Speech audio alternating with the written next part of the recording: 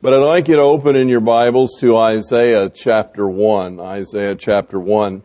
I had mentioned a week or so ago that I was thinking about a January-February reading together. Isaiah has 66 chapters, and we're going to be reading them 2 chapters a day through January and February, and I will be preaching through the book of Isaiah. It's still going to be a bit of a fast pace. As I mentioned, you could spend years in Isaiah and not exhaust it by any means. It's a wonderful book. Isaiah, his name literally means Jehovah is salvation. And he is called the evangelical prophet. And in Isaiah, we have so much to say about the coming of Messiah, Emmanuel, and the promise that God is going to fulfill in the coming of the Lord Jesus Christ for our salvation. And Isaiah probably spends more time than any other prophet prophesying that. It's interesting how the book is divided up. Of course, when the Bible was originally written, the Isaiah's own handwriting, or whomever, Isaiah wrote it, but he may have had some help putting it down on parchment or whatever. But the 39 chapters in the beginning have a lot to do with Israel and Judah. And then we get to chapter 40, and it almost turns its whole focus toward the coming Messiah. And the interesting thing about that is, out of 66 chapters in Isaiah, how many books are in the Bible? 66. And how many are in the Old Testament? 39. And 27 in the New Testament. And Isaiah neatly breaks up in exactly that pattern, so that the flow of the book goes from old to new and almost follows the pattern of Scripture itself. Some of you may have heard that there's some debate. Is there just one Isaiah? Were there 2 or 3 that contributed to the writing of Isaiah? And it's interesting that in the Dead Sea Scrolls, they were very, very diligent to be sure to copy the ancient writings, specifically how they found them. In fact, many of you have heard me tell the story that a scribe in copying a book was permitted 3 corrections. He could scratch out 3 letters and replace them with the correct one if he made an error. But after that, he had to burn the book and start over. And so he was very, very careful. And furthermore, they were careful to follow precisely the number of letters in the lines and keep everything exactly in the order and columns that the book he was copying had, because they wore out.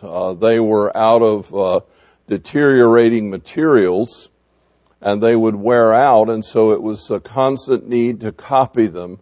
And they took that so very seriously. And when you get to the end of chapter 39 in the Dead Sea Scrolls of Isaiah, which is a complete book, there's one verse, space for one verse at the bottom, which is our chapter 40, verse 1.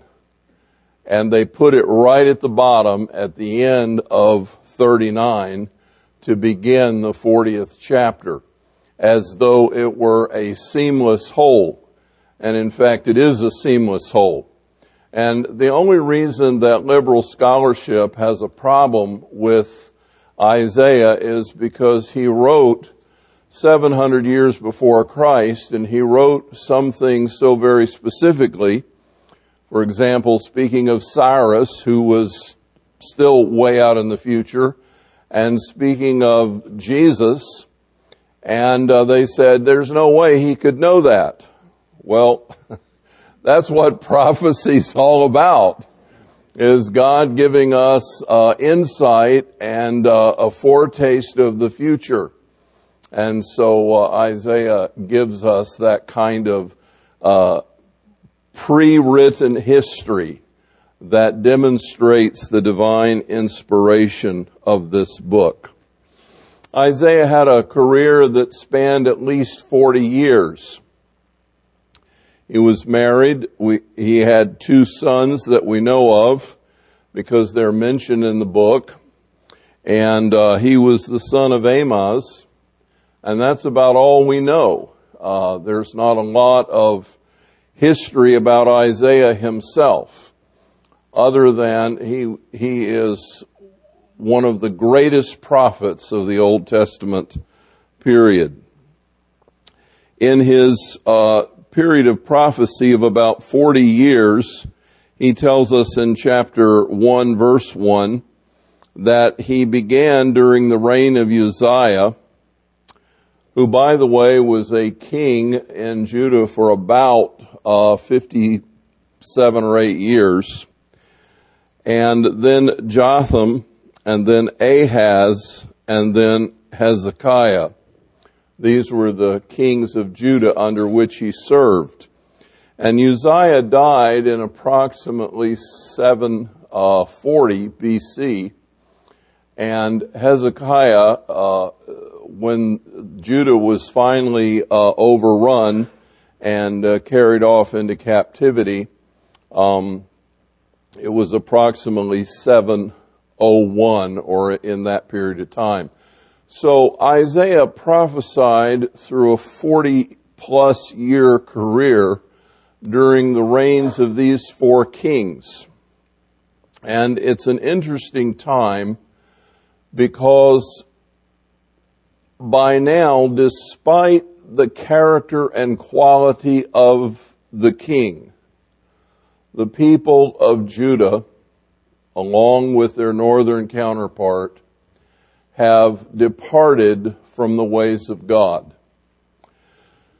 One of the kings, the last king mentioned, Hezekiah, was one of the greatest kings that Judah experienced. In fact, in 2 Kings chapter 18, verse 5, this is what the record says about Hezekiah.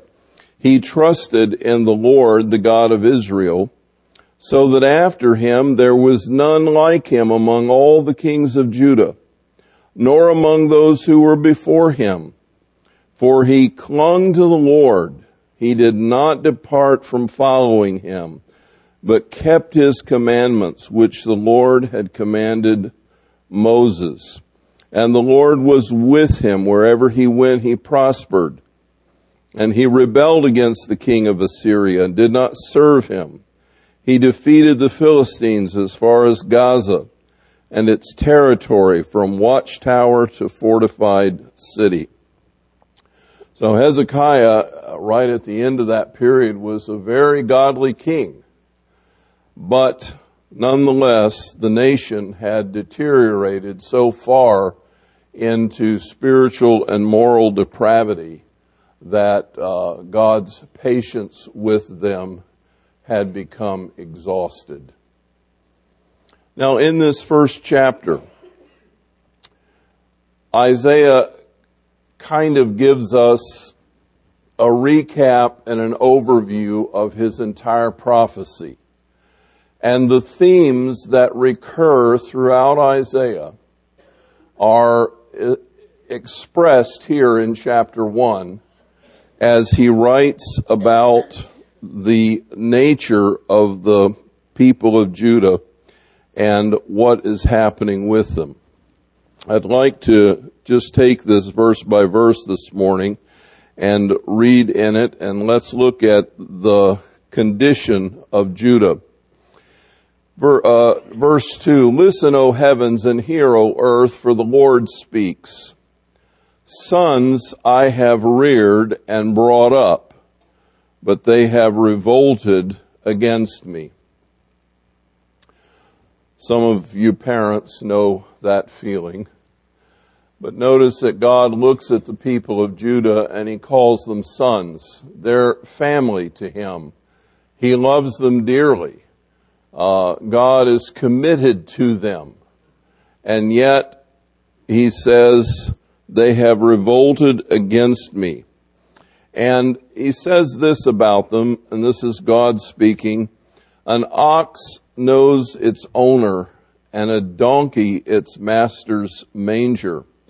But Israel does not know, my people do not understand." You know, that's a powerful statement, because when you break it down and put it in our vernacular, it's basically saying your oxen and your donkeys are smarter than you are. You're pretty dumb. They know who takes care of them. They know who provides for them. And they go there. But you have revolted against me, and all I have done is cared for you and provided for you. Alas, sinful nation, people weighed down with iniquity, offspring of evildoers, sons who act corruptly.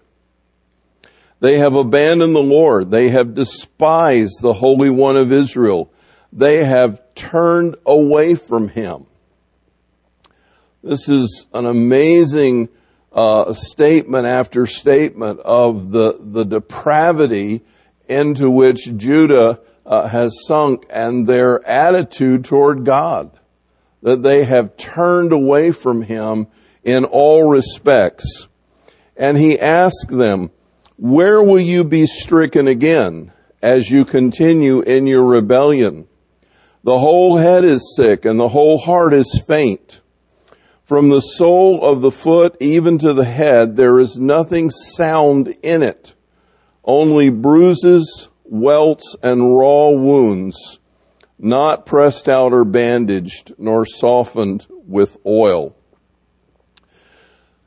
Now, you may read that and at first blush think that it's talking about some kind of physical illness, but it's actually not. It's talking about a flogging and a discipline that has come against the people of Judah.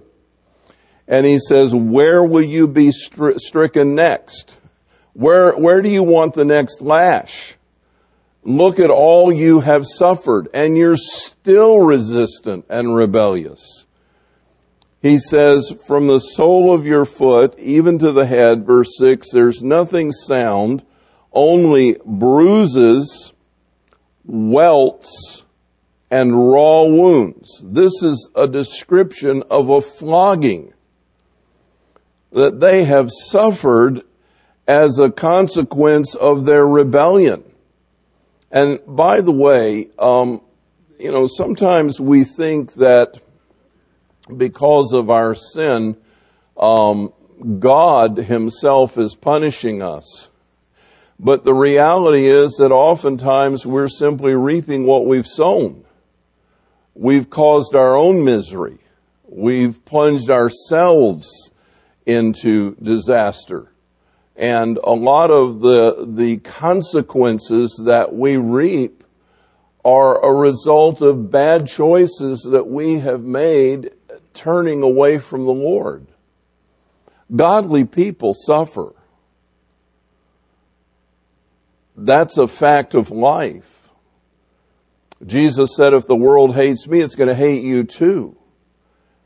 There's nothing in Scripture that says only the wicked suffer and the righteous are always blessed and never have any trouble. There's nothing in Scripture about that. But the penalty and the pain of reaping a harvest of your own foolishness is a terrible kind of suffering. And often God uses that as discipline to gain your attention. The scripture says, first of all, the goodness of God leads you to repentance. But if that doesn't work, he has other means. And oftentimes it's simply allowing us to reap the things that we've sown. And so, can you imagine being tied to a stump or a stake and flogged?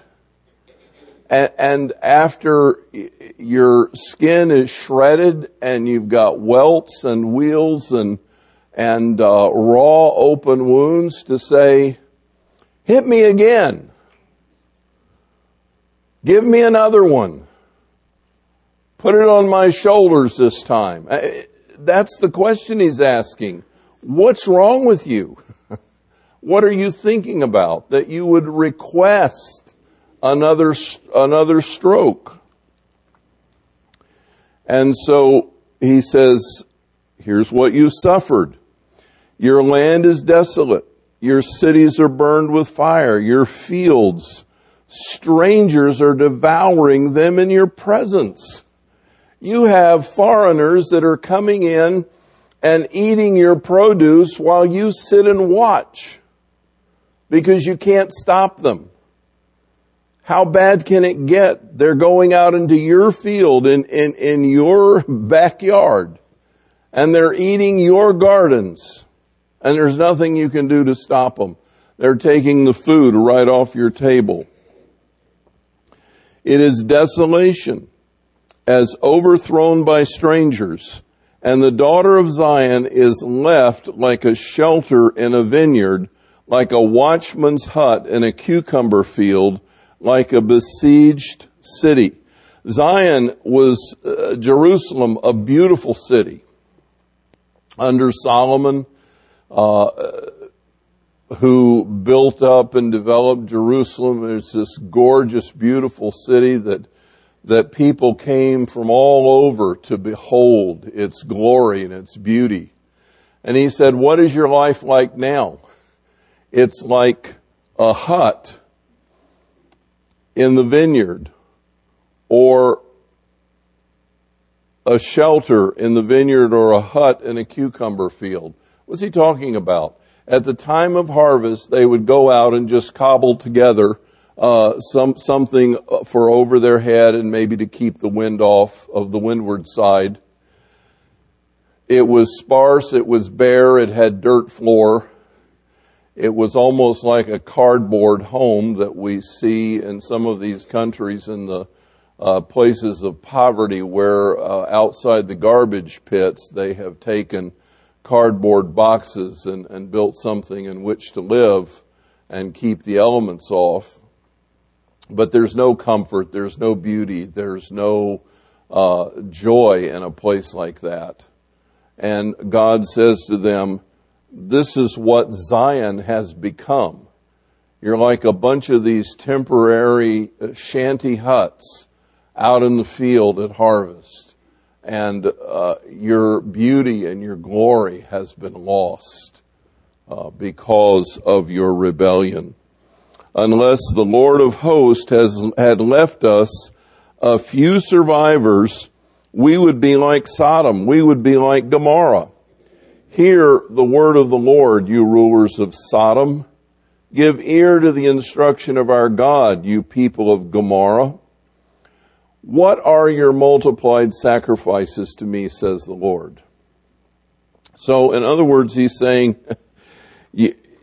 if I had not spared you a few people, you would have been completely annihilated like Sodom and Gomorrah. It is only my kindness that has left you a remnant. And how do you act? And here's what he says, verse 11. What are your multiplied sacrifices to me, says the Lord? I have had enough of burnt offerings of rams and the fat of fed cattle, and I take no pleasure in the blood of bulls, lambs, or goats. Listen to this reaction of God to their religious worship. They're continuing to offer sacrifice. And God says, I'm sick of it. It's a stench in my nostrils. When you come to appear before me, who requires of you this trampling of my courts? Bring your worthless offerings no longer. I'm tired of them. Incense is an abomination to me. New moon and Sabbath, the calling of assemblies. I cannot endure iniquity and the solemn assembly. He says, when you gather for worship, it makes me sick. I hate your new moon festivals and your appointed feasts. They've become a burden to me. I'm weary of bearing them. You have these special celebrations and the holidays, and I'm just tired of them. So when you spread out your hands in prayer, I will hide my eyes from you. Yes, even though you multiply prayers, I will not listen. Your hands are covered with blood. Wash yourselves, make yourselves clean, remove the evil of your deeds from my sight. Stop doing evil, learn to do good, seek justice, reprove the ruthless, defend the orphan, plead for the widow. In other words, as James puts it in the New Testament, pure religion and undefiled is this: to worship the Lord your God with all your heart and soul and mind and strength, and to remember the widows and the orphans and to care for them and to do good for them. This is true religion. In other words, what God is getting at here is, it's not the celebration because you're going through the motions. You're following the liturgy, but your heart is not in that. You're just going through all of this rambling along because you're hoping that somehow I'll be impressed and keep heaping blessing on you. And he says, I'm really sick of it. Your hearts are wicked. They're far from me. And you come and you celebrate and you worship, but you don't do what is right. You continue to do what is wrong. You continue to act in rebellion. And you do not do the things that are righteous in my sight. Friends, this message of Isaiah is perhaps more timely for us than so many other passages because it strikes home to where we are in our own nation today. You know, after 9/11, we made a big deal of "In God We Trust" and all of that, and everybody was talking about religion. We didn't change. We didn't begin to act differently. Look at all that's happened since then. Look at the things that have gone on in our country since that time, as we have continued to go from bad to worse. There's no genuine repentance. And we go through the motions, and we follow the religious celebrations, and we go through the liturgy, but where is the heart? Where is the action? Where is the care for the poor and the underprivileged and the orphan and the widow? Where is our action toward those who are in need? John says in his first letter, if your brother comes to the door and says, I have need of food and shelter and clothing, and you say to him, depart, be warmed and filled, I'll pray for you. And you don't give him what he needs if you have it in your capacity. He says the love of God is not in your heart. How can you ignore people that have need? And so he's chastising them. because they go through all the religious kind of celebration, but their heart is far from God. And so he says, wash yourselves, make yourselves clean. Remove the evil of your deeds from my sight. Cease to do evil, learn to do good. Seek justice, reprove the ruthless, defend the orphan, plead for the widow. And now comes Isaiah the evangelist. Come now, and let us reason together, says the Lord. Though your sins are as scarlet, they will be white as snow. Though they are red like crimson, they will be like wool. If you consent and obey, you will eat the best of the land. But if you refuse and rebel, you will be devoured by the sword. Truly, the mouth of the Lord has spoken.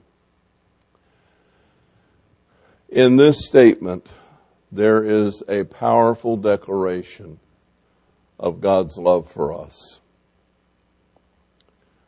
It's as if he were saying, were you listening?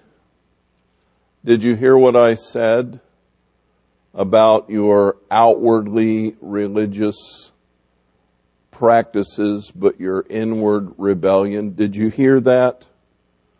Come, let us reason together, says the Lord. There is an answer. Though your sins be as scarlet, they shall become white as snow. Did you see the flurries this week? A few of them hit here and there. You know, if you look at them very closely, they're clear. They take on a white appearance as they collect and come together. But they're really clear and pure. And then when they fall together in a heap, they take on this glistening whiteness. And God is saying to them, it doesn't matter how badly you've sinned. It doesn't matter how rebellious you've been. It doesn't matter how far you've strayed. If you will listen to me, if you will come sit with me and let's talk about it. Michael mentioned to us the basic meaning of the word confession, homologeo, to say the same thing God says about our sin, to agree with him. Come, let us reason together, says the Lord. Let's come to terms. Let's have a meeting of the minds. Say the same thing I'm saying. In your heart, recognize the truth and agree with me. And though your sins be as scarlet, I will wash you and make you whiter than snow. I will build you up. I will give you strength. If you consent and obey, you will eat the best of the land. I will restore your glory. But if you refuse and rebel, you will be devoured by the sword. Truly, the mouth of the Lord has spoken it. And then Isaiah shifts yet again. And even though Judah has become a wicked nation, there is a promise of a hope in the future. How the faithful city has become a harlot. She who was full of justice, righteousness once lodged in her, but now murderers. Your silver has become dross, your drink diluted with water. Your rulers are rebels and companions of thieves. Everyone loves a bribe, and chases after rewards. They do not defend the orphan, nor does the widow's plea come before them. If ever there were a description of politics in America, those verses certainly are it. And even though that does not mean every single politician fits this, it is the general climate of politics in our country. Our rulers are rebels and companions of thieves. Everyone loves a bribe and chases after rewards. They don't defend the orphan, nor the widow's plea come before them. Therefore the Lord God of hosts, the mighty one of Israel, declares, I will be relieved of my adversities and avenge myself on my foes. I will also turn my hand against you and will smelt away your dross as with lye, and I will remove all your alloy. In other words, God is saying here, I'm going to repair you. I'm going to fix you. I will restore your judges as at the first, and your counselors as at the beginning, and you will be called the city of righteousness, a faithful city. Zion will be redeemed with justice, and her repentant ones with righteousness. But transgressors and sinners will be crushed together, and those who forsake the Lord shall come to an end. Surely you will be ashamed of the oaks which you have desired. In other words, the idols, and you will be embarrassed at the gardens which you have chosen. For you will be like an oak whose leaf fades away, or a garden that has no water.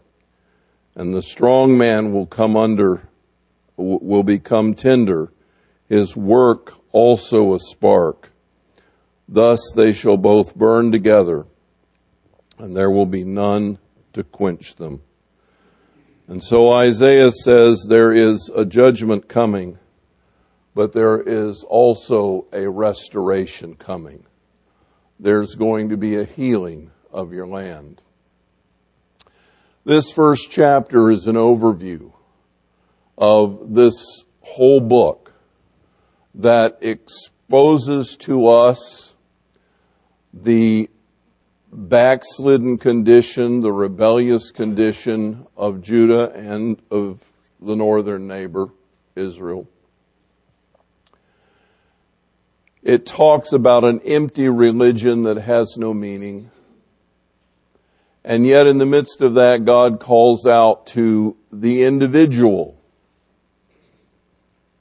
Come, let us reason together. Though your sin be as scarlet, it shall be white as snow. I will cleanse you. I will restore you personally.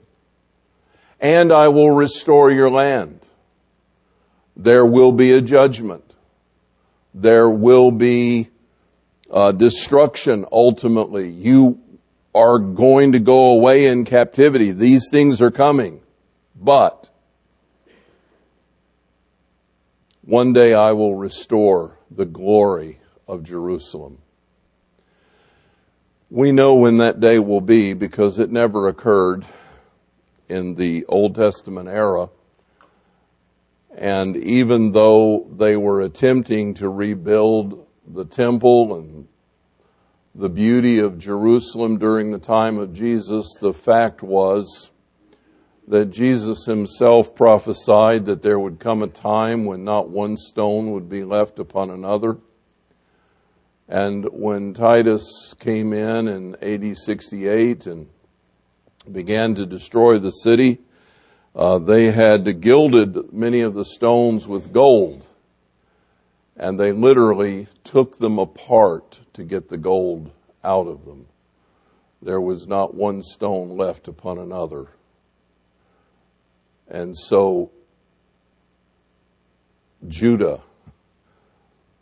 has not yet seen the fulfillment of this prophecy. And yet our God keeps his word. He cannot lie. And so there is a future for Judah, a day that is coming when he will restore its glory and its beauty. And it will be a place of righteousness with honest judges and with faithfulness. And that day will be when he himself returns and plants his feet there and begins to reign and rule upon this earth as King of Kings and Lord of Lords. We have a great day coming that we're going to have a chance to participate in. Even if we die before he comes, he will raise us up to be a part of that grand and glorious future. We have that promise from the Lord, and Judah has that promise from the prophets. I want us to take a moment this morning and ask ourselves the question, do we go through the motions of being Christian? Do we practice rituals and rites, follow rules and regulations without our heart being committed to the Lord?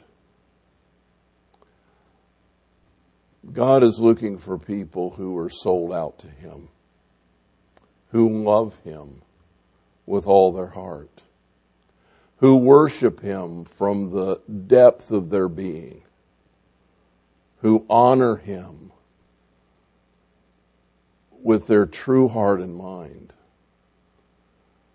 And whatever we do in terms of celebration and quote religious practice, I don't really like the word religious, but whatever we do as religious practice, we do from the heart.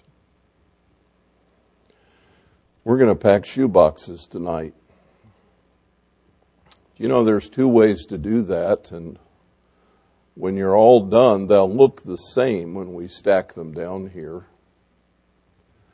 You can put a bunch of stuff in a box and feel good about being here and say, I've done OCC another year. Or you can think about what you're putting in that box and the child that will receive it. And from your heart, be in prayer before the Lord. You can laugh and have fun and talk amongst yourselves even while you pray. And you can be praying for the child that's going to receive that and asking God's favor and grace to shine upon their lives, and take that box and make it a special blessing in their hands. To know that there's a God in heaven that knows their name and loves them. You can come to church because it's a thing to do. It's maybe a little more of a thing to do on a day like today. A little more effort.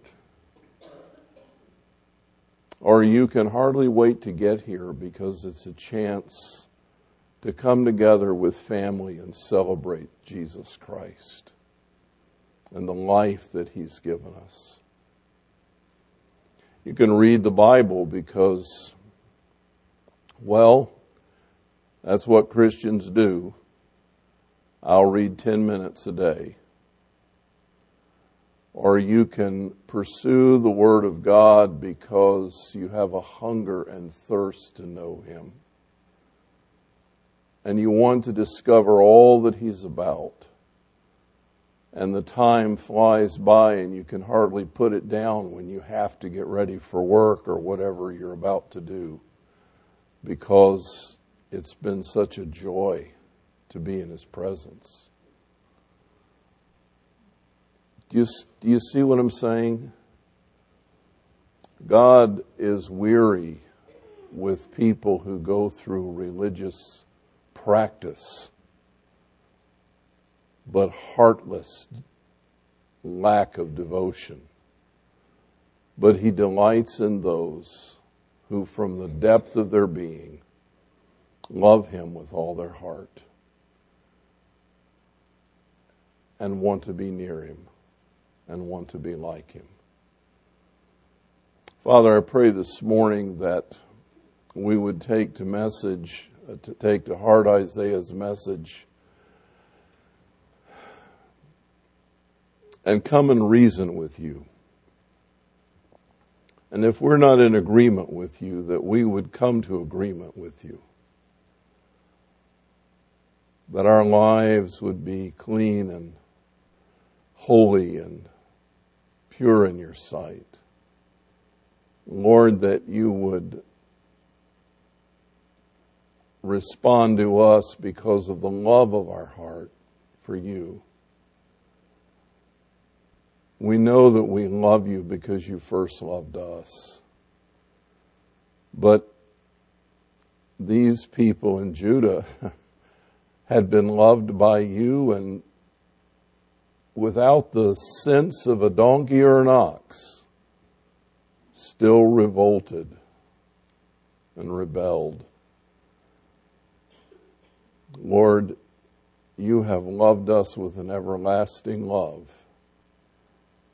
Give us the grace to love you with all of our mind and heart and soul and strength. We ask it in Jesus' name. Amen.